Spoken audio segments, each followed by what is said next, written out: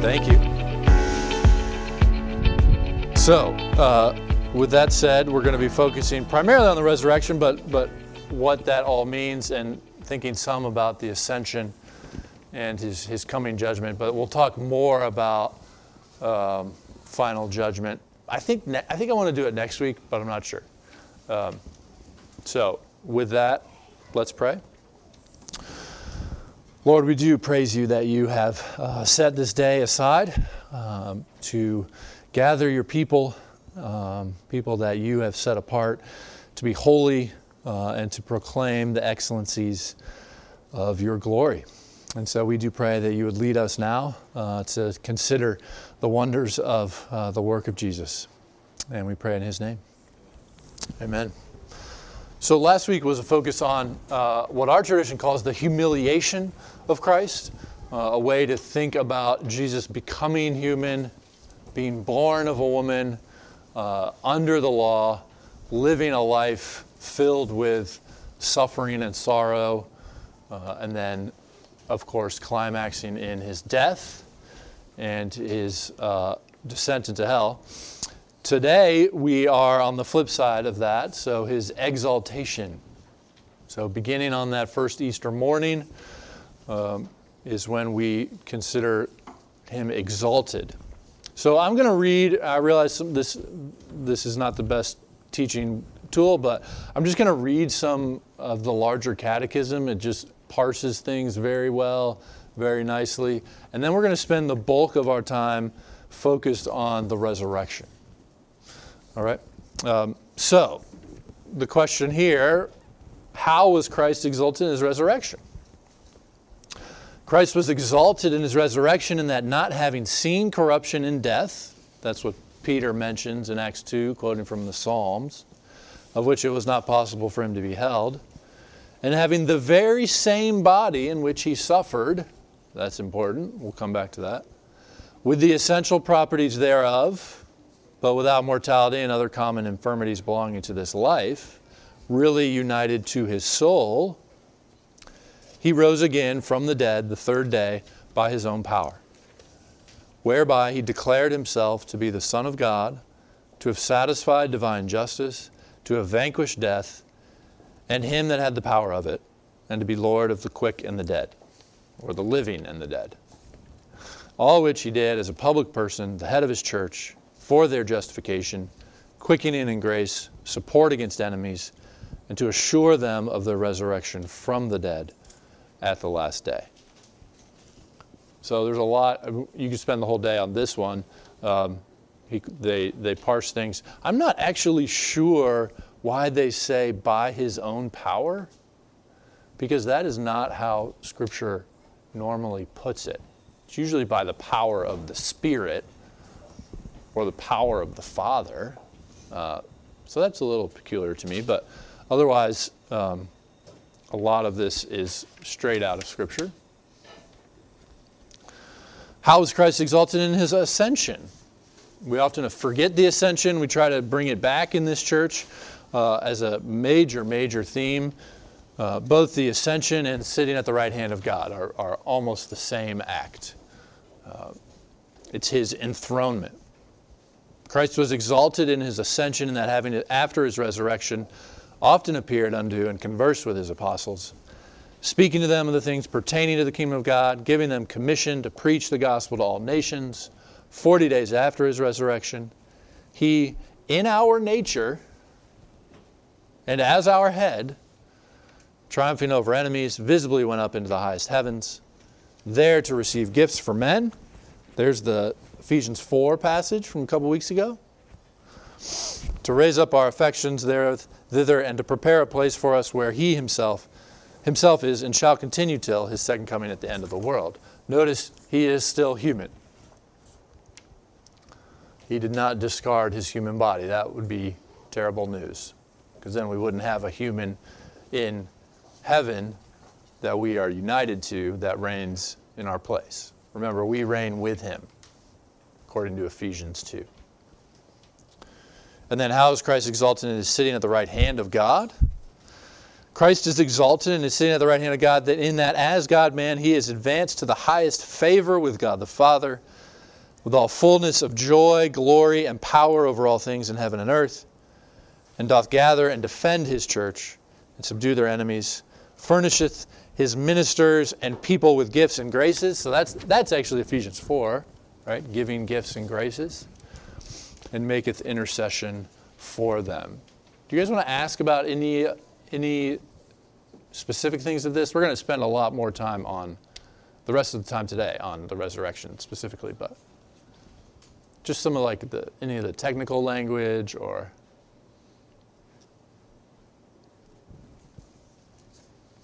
It is amazing, and we never want to forget how important the ascension and the sitting at the right hand of God. Psalm 110 is the most often quoted verse in the New Testament. And that's the verse that says, "The Lord said to my Lord, sit at my right hand until I make your enemies your footstool." And so over and over, the gospel, they don't stop at his death, certainly. They don't stop even at his resurrection. He is now exalted. The reality of the world is such that there is one capital K king, and it is the God-man.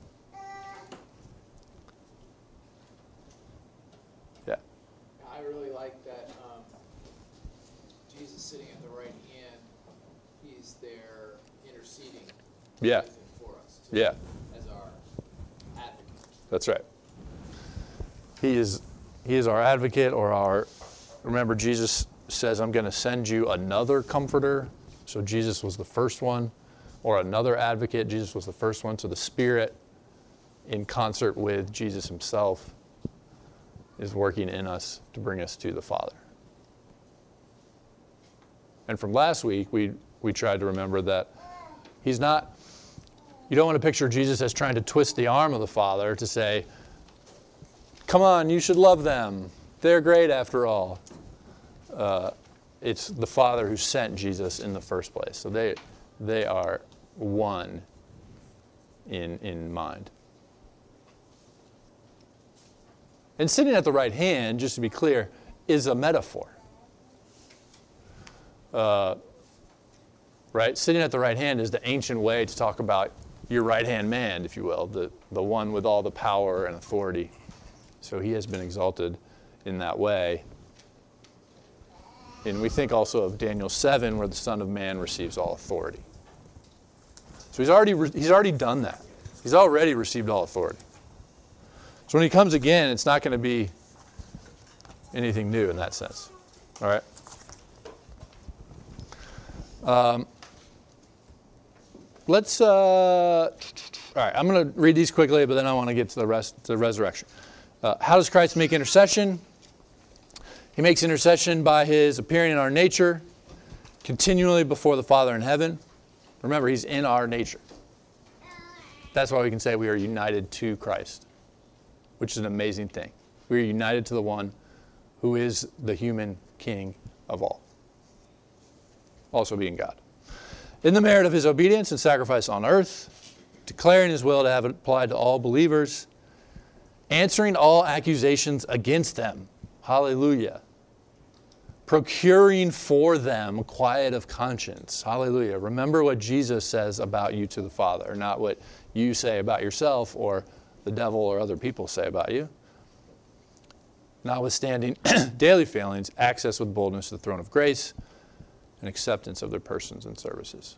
We are striving, everything is meant to be in Christ, quite literally. Our persons and our services, what we do. And then he's also going to be exalted in his coming again, in that he who was unjustly judged and condemned by wicked men shall come again at the last day in great power and in the full manifestation of his own glory.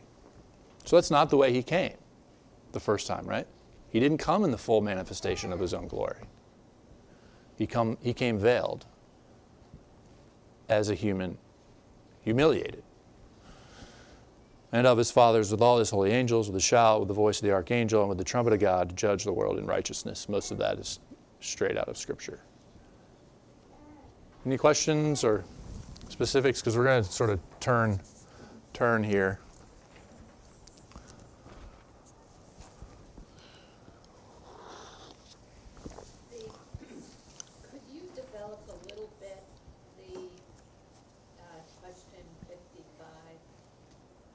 makes intercession by his appearing in our nature continued.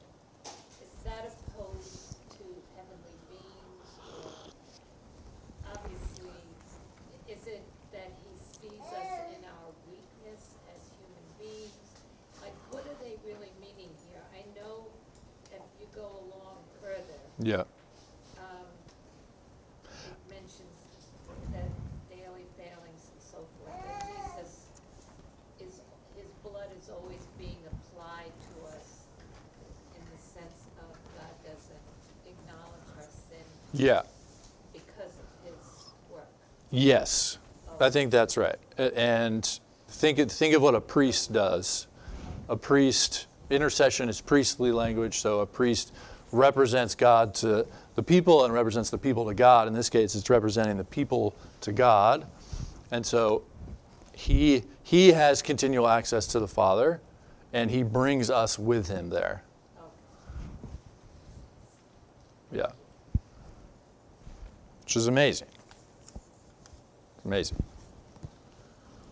So his role as intercessor isn't to continually remind God of salvation No. or make Right. appeals to him. He doesn't have to die over and over. He doesn't have to remind him. Also, this sentence declaring his will to have it applied to all believers is continually declaring that will to the Father to apply his blood, his obedience and sacrifice. Yeah, I think so. But isn't that the same thing as continually reminding God that? I guess I don't like the word remind, as if the Father forgets. He doesn't forget. So remember, in the mystery of the Trinity, there is distinction and unity. And so he's declaring to the Father his love for the people, and the Father is always already saying, these are the people I love. So it's not a bargain. It's not, don't forget. It's just a continual expression of love, I think. We're also thinking of it as we live sequentially. Well, yeah, there's that too, the whole space and time continuum and how that works. Yeah. Does that help? A little? But they also have been thinking of the Mass, that they wanted to differentiate.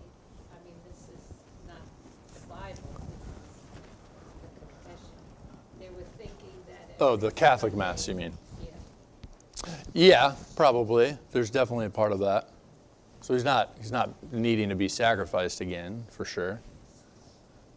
But Hebrews, a lot of this is from Hebrews, so the sense of there's a heavenly temple that Jesus is the perfect priest in. He's done the work, and so now we're sort of enjoying the access and the presence that we can have there. And so we pray on earth as it is in heaven. Well, he's also, in Hebrews it describes him sitting down because his work is complete. His work is complete. But his work as a priest isn't actually completed because he's still doing intercessory work. Yes. So Yes. part of the priestly work is complete. Yes. That's right. It's an application, just like we say redemption accomplished versus redemption applied. So the work he's doing now is applying what he's already done. Yeah. And as more and more enemies become his footstool, it's like as more and more people repent and believe in his work.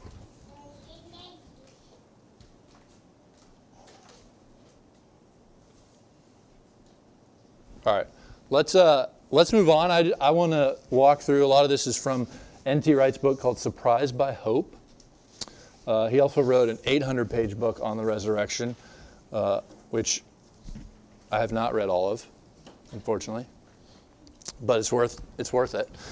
This is shorter, and so just trying to understand what exactly do we mean when we believe in the resurrection of Christ. Okay, so first some context. What did it mean in the ancient world? The ancient world, with the exception of Jews, was adamant that people did not rise again. And the Jews did not believe that anyone had done so, or that anyone would do so all by themselves in advance of the general resurrection. So for ancient pagan and ancient Gentile, the road to the underworld ran only one way, right? You have all these ancient myths of people trying to go down to Hades, come back. Doesn't usually go well. Resurrection to them was used to denote new bodily life after whatever sort of life after death there might be, whether they denied it or affirmed it. Resurrection always meant a two-step narrative in which resurrection, meaning new bodily life, would be preceded by an interim period of bodily death. It always meant life after death. That's what resurrection simply means. So when we say resurrection, we're going to mean something very similar. Okay? So in the ancient world, everybody knew about ghosts, spirits, visions, hallucinations, and so on. Most people in the ancient world believed in such things. They were quite clear that wasn't what they meant by resurrection. Resurrection meant bodies. This is an important thing, I think, especially apologetically. We have this sense, we're so proud of being modern people that we have this sense that ancient people would believe in anything. So how hard could it be to believe that Jesus rose from the dead? Because didn't they always believe in such things?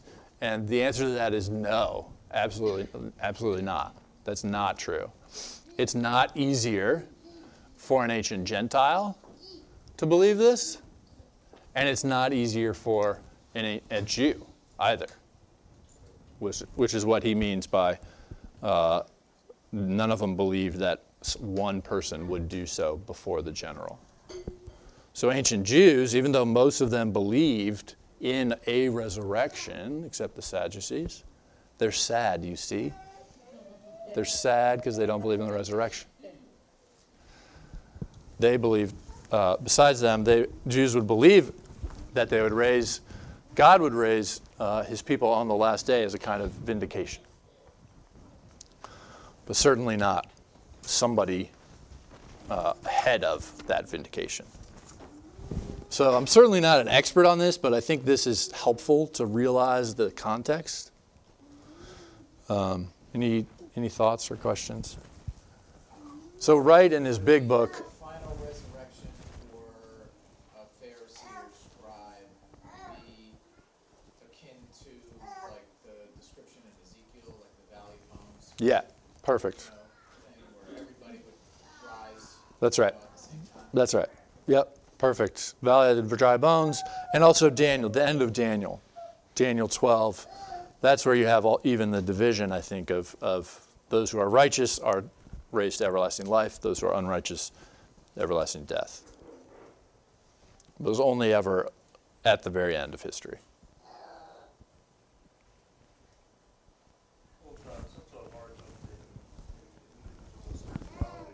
Yeah.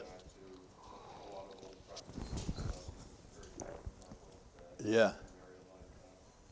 For sure.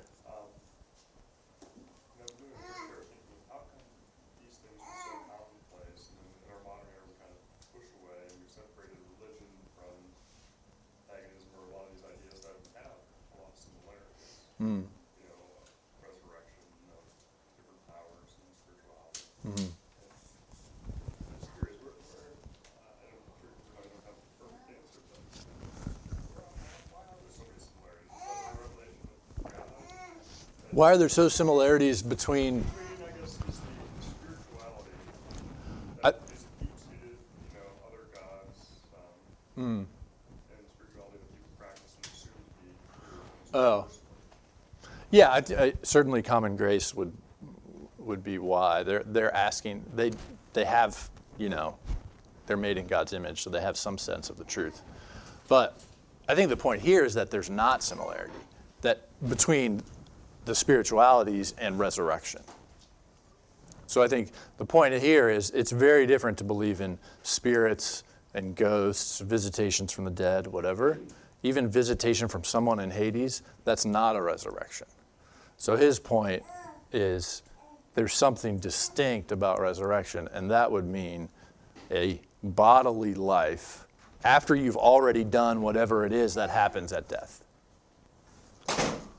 And I'm not aware of like neo-pagan spirituality today that is different than that, that that does believe in resurrection in that way. All right. So next page, page 69. Some really helpful ways that resurrection gets redefined in Christianity. All of this is sort of pointing to the fact that what could explain these things happening, N.T. Wright is a historian, what could explain these things happening other than the actual resurrection? All right. E pluribus unum, I use that kind of facetiously, but it's like out of many there became one. So of all the backgrounds of those who became Christian, and of all the other debates, and as we read our New Testament, we see there are a lot of debates, right? Lots of division. Christians were totally united and unanimous on what resurrection meant, and that it occupied not just center stage, but the whole stage. It became such a central thing. In Acts, at the very beginning, even when they're replacing Judas, they say, this person has to have been with us from the beginning and been a witness of the resurrection. And that's what they are throughout Acts. They are witnesses of the resurrection.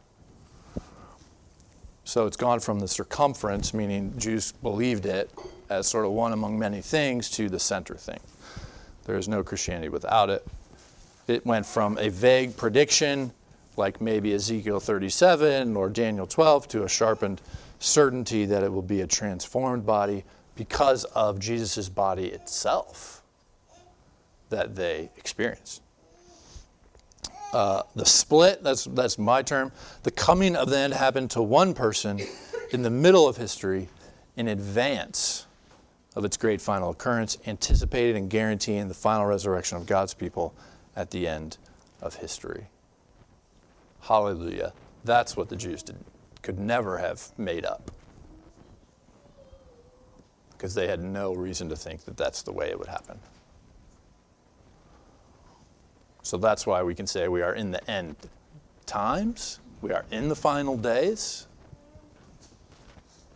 Right? Not because of some weird decoding of a mysterious number game, but because the end has already begun in Jesus. And so much so that it guarantees the end. All right? You guys want to ask anything about that? That's a big one.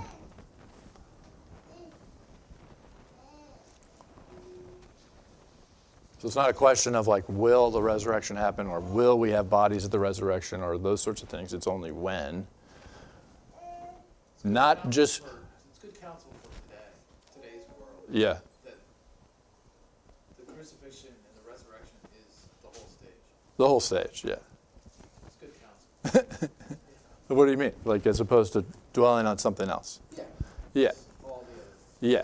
Yeah. That divide us. Right. Right. Right. We really don't have to talk about a whole lot else. Yeah. Yeah.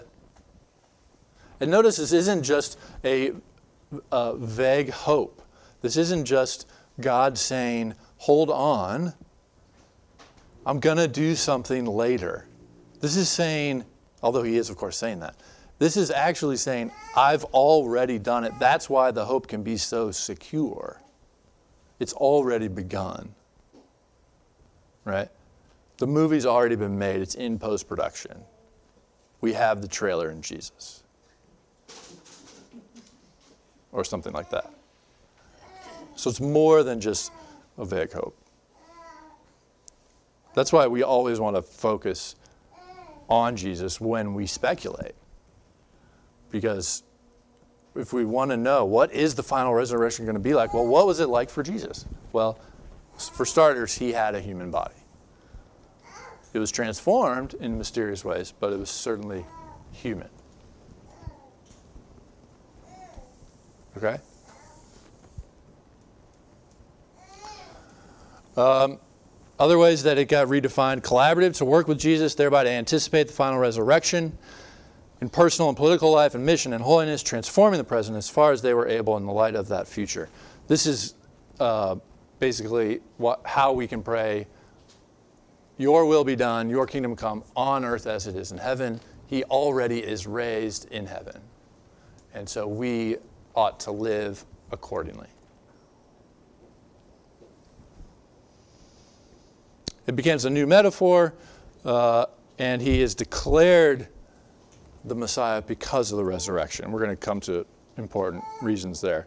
Let me just go through this quickly. Sorry, there's just too, I couldn't cut anything out. So read it later. Sorry. Some amazing things that just point to the historicity of the resurrection accounts and why it could never have been made up. We already mentioned some. A couple other points. There are no biblical echoes. They don't quote Scripture, which is interesting. Like even Matthew, he's quoting Scripture the whole time. And then I think it's because there's something so fantastically new. Even though it is fulfilling all Scripture.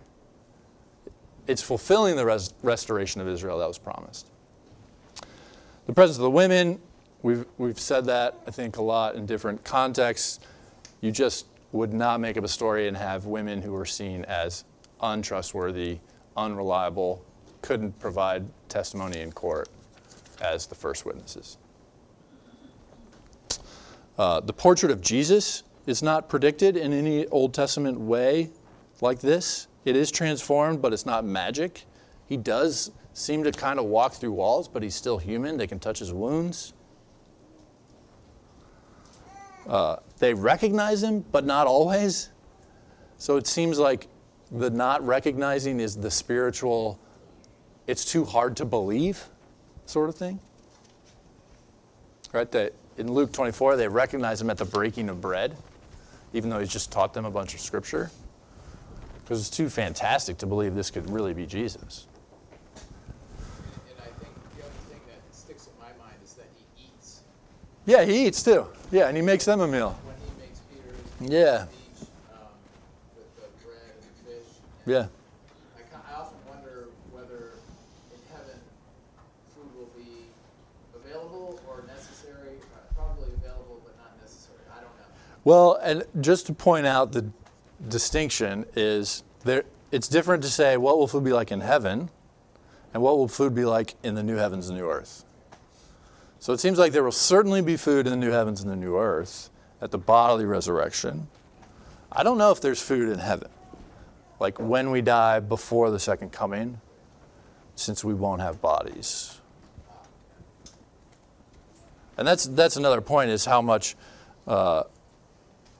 it becomes about Jesus reigning now. The stories of the first Easter. Just note, again, just some important notes. Jesus' grave did not become a shrine. He's not like a martyr because he's alive. You don't make a shrine of a dead person. Quick question about Yeah. number 1. What about Jonah? Because Jesus says that Jonah went and fell in the whale for 3 days and came out. Yeah. That's Yeah, these are just, he's just pointing out the specific resurrection stories in the Gospels. So not that he didn't say, I'm going to be raised, or there's other indications of it, or that it wasn't predicted even, but yeah. Early church's emphasis on the first day of the week. Remember, the Sabbath was such a big deal, so for a Jew to say something has been so utterly fulfilled that we're going to worship on the first day instead of the last is like a whole new paradigm, whole new life. All right, I'm going to skip that long quote. Many of you have probably already heard it. Basically, it is saying nobody would follow a crucified leader. It's just not how it works. Crucifixion means you lost, unless you're raised. Let's see. We could do those. We could do that. All right. We're doing all right. We got 15 minutes. So ways that Jesus' redemption gets described because of the resurrection. So I'm on the bottom half of 70. Its resurrection is described as a first fruits. Thinking literally of the farming metaphor, the first fruits, you give God your first fruits because everything already belongs to God. And this is saying, like, here, take this. So even our tithe is a kind of first fruits. It's not the last batch. And so Jesus is described as the first fruits of our resurrection. So first he's raised, then we are. Hallelujah. It's described as a victorious battle, which we've already seen as far as seated at the right hand of God. He's ascended. The resurrection is declared as a way that he put death to death.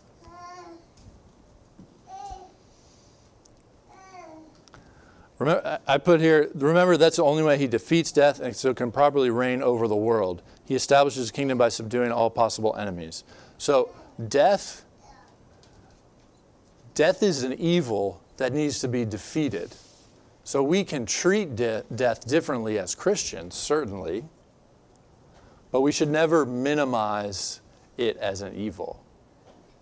So it's not just, oh, it's a part of life. You're drifting off into the next life.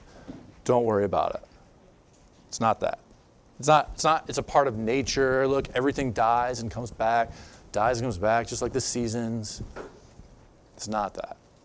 It's Jesus faced the ultimate enemy and came out the other end. And if he doesn't rise bodily, then we still have bodily death as a fear and as a thing that reigns. So a big point for Wright, and I think he's correct, is that if all we get is some disembodied existence after death, then Jesus didn't defeat bodily death and save the creation after all. Does that make sense? That may be great, and certainly it's not. We don't want to minimize the fact that when people die before the second coming, it seems like Paul is also convinced he will see Jesus face to face at his death in Philippians 1. So certainly that's wonderful. Hallelujah. And you have lost loved ones who are believers. I think you can give praise to God for that confidence. But even that's not the ultimate hope. The ultimate hope is that God would fully reign on earth with what he has created redeemed. You guys want to ask about that at all?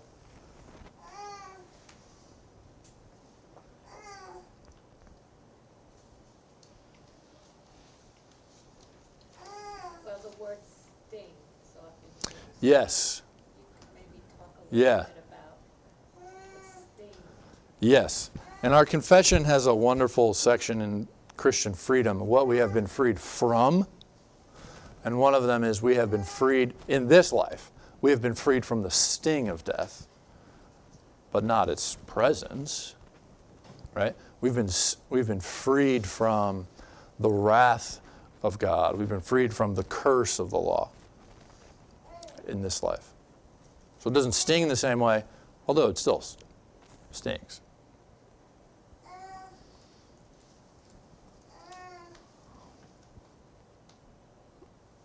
Anybody else?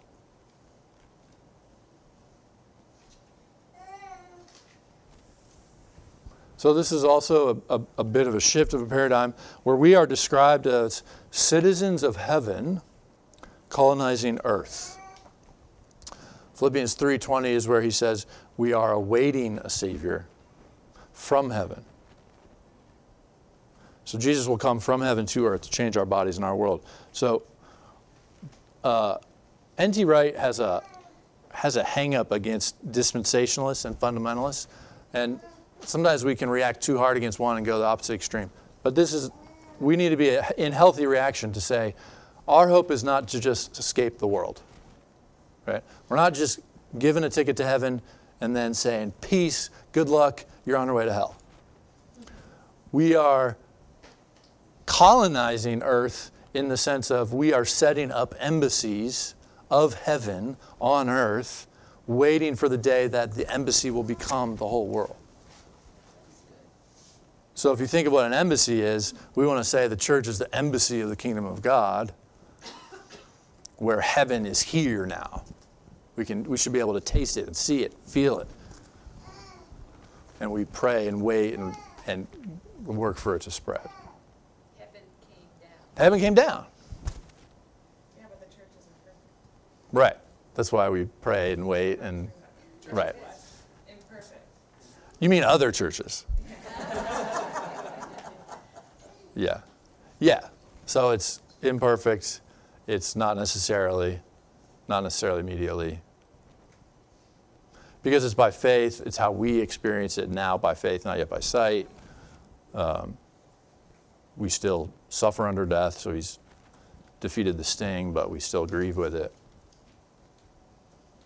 When you compare what the rest of the world offers, we can have a vision Yeah. of all of this, whereas the world has no vision of it because God has come down. Right. Amen. There's a wonderful vision being offered. God will be all in all. Sort of already said that. It's described as a new birth. Which is also why we want to say it's the focus on the new creation.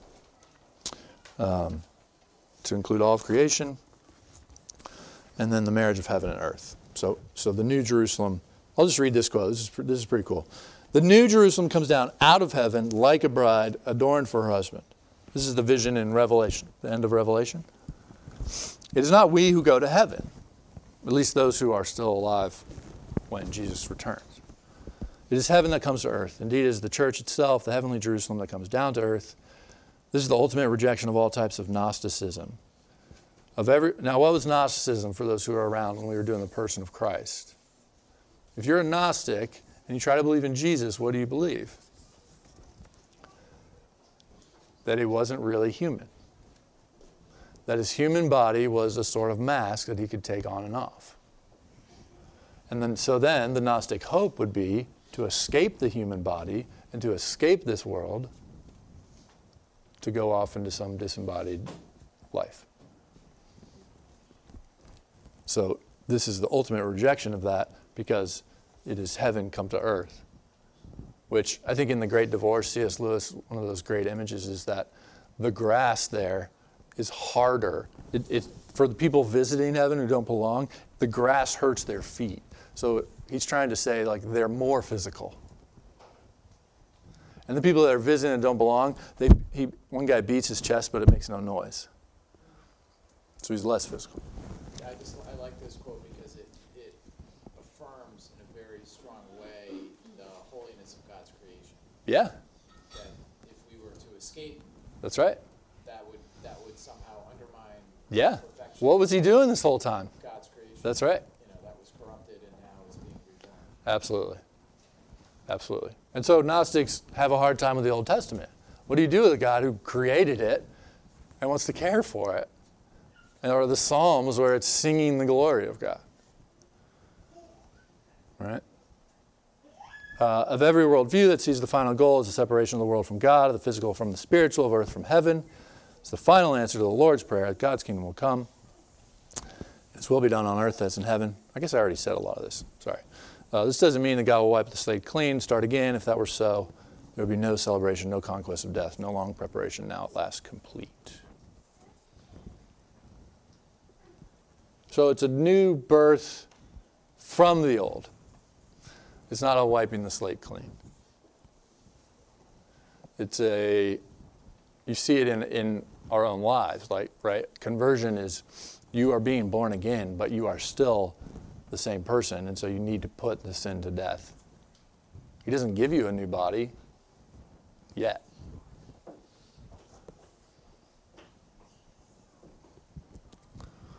All right, we've only got about 5 minutes left. Anything you guys want to discuss or ask about? Do we have this book in the library that we can come and go and read it? Probably. Okay. One other thing, and maybe later today you can read these longer quotes, but he just makes a great point in saying how Christianity is accused of being an opiate of the masses, meaning it's something, and a belief in the resurrection sounds like it could be that. that it just keeps you in your place because you're just waiting for the next life. You're just trying to escape, and you're waiting for what's going to happen. And his point is it's actually the opposite. Because if you believe that Jesus reigns and he's going to redeem this world, then the injustices or the evil or whatever in this life do not threaten you. So you can work against them without fear. Like Jesus says, do not fear the one who can merely harm the body.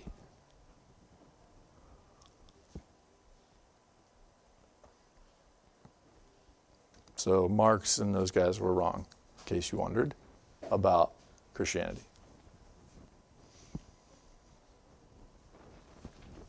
I think I made the same point before, early on when we started this, but in this context again, it fills everything with meaning. So many of the teenagers and stuff I work with, there's this whole kind of battle with meaninglessness, God caring for creation and coming to renew it. Yeah. It makes their reason to do everything, care about everything. Absolutely. And it gives you meaning to what you've received. It gives meaning to your body. So, yeah, in a couple of months we'll talk about sexuality and gender, and it's going to come back as very important because this is something that you've received. It's a gift. And then you can actually construct a meaning, or you're not constructing it, but you discover meaning. Yeah. Whatever you do, like, if you're a mechanic, an artist, it doesn't matter. That's right. It has meaning. That's right. It's part of creation. Right. I think we can go to the opposite extreme, and NT Wright has tendencies toward this, to say the painting that you draw is bringing the kingdom. And I don't think we can quite say that. There's still going to be this cataclysmic change when Jesus returns. So we want to be able to affirm both continuity, and again, when you look to Jesus himself for this, continuity between his human body and discontinuity. And so you can tend towards one extreme or the other. So if you tend toward discontinuity and say it's going to be totally different, that's I have my ticket to heaven and the world is going to hell in a handbasket. That's the one extreme.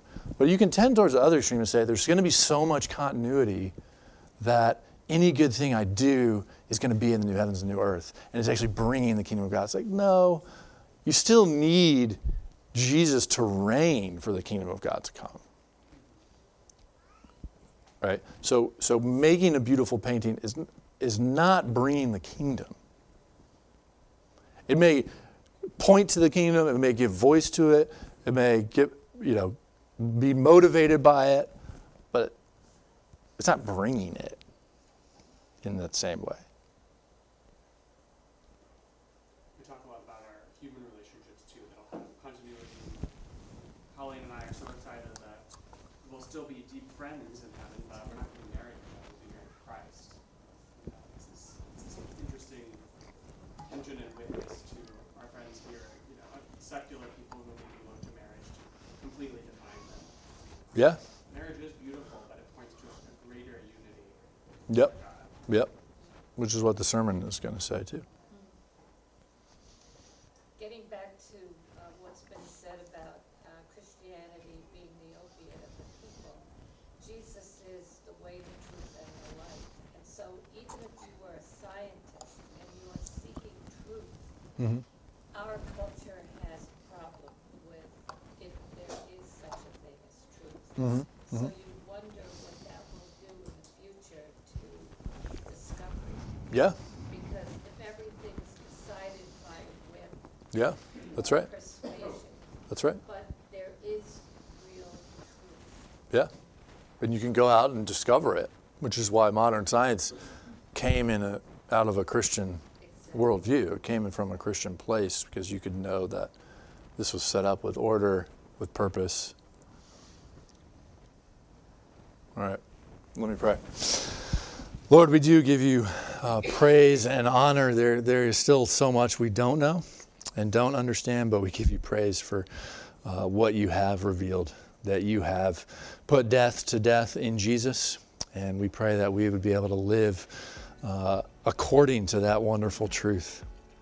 Lord, would you give us more and more a sense of your kingdom, your reigning, that you already reign in heaven. Would you reign more in our hearts, in our lives, in our church, and in our society? We pray in Jesus' name.